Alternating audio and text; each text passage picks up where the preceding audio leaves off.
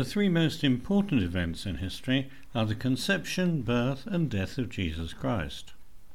Today we witness the first one, what we call the incarnation, the taking on of the flesh, God becoming man. It happened in a most natural, quiet, and discreet way. God began his human existence like each one of us, as a little tiny embryo. It all started with an angel appearing to a girl. We can be there with our imagination and witness the scene. Every time we pray the angelus, we're reminding Mary of one of her most treasured memories. From eternity, she can tap into any moment of history, like the inside of a gigantic wheel, and go back to the past, remain in the present, or forward to the future. She is with us now. The Annunciation happened in a lost corner of the Roman Empire, hidden from the eyes of men, involved in silence. This is the language of God.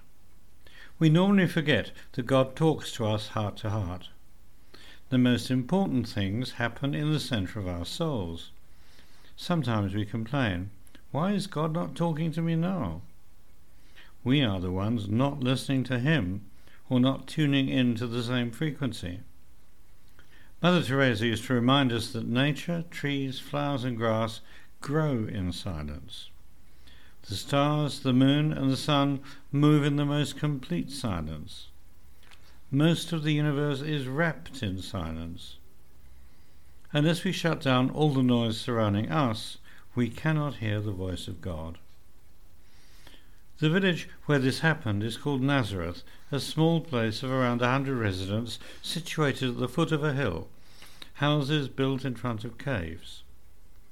So insignificant that Nathaniel asked if anything good could come out of Nazareth, or if anything good had ever come out of Nazareth. There was a saying, if God punished you, he'd give you a wife from Nazareth.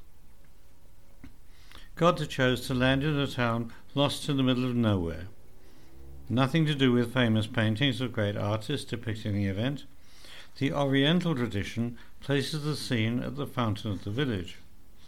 We prefer to contemplate it at Mary's house because the Gospel gives the impression of the angel coming in while she is recollected in prayer. If an angel comes to you to deliver a message, how's he going to find you? Watching TV, listening to music, surfing the net perhaps?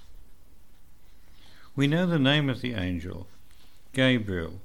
He is one of the 3 archangels named in the Bible, in charge of the messages around Jesus.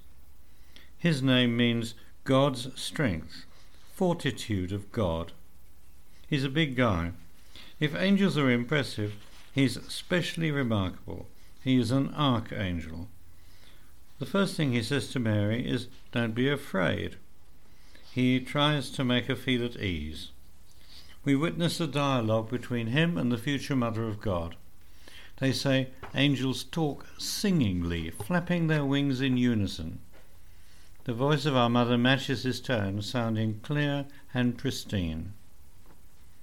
Mary is so beautiful that we miss the conversation, distracted in contemplation. We only realized that the angel asked the question when there is silence. He is waiting for her answer, and her yes or no will affect us deeply. We wait with great expectation for her lips to move. The whole of creation is in awe without knowing it. We witness her yes, rejoicing at her docility to the will of God, ashamed that we're not generous enough to do the same and say the same yes, which will enable us to follow her path towards God.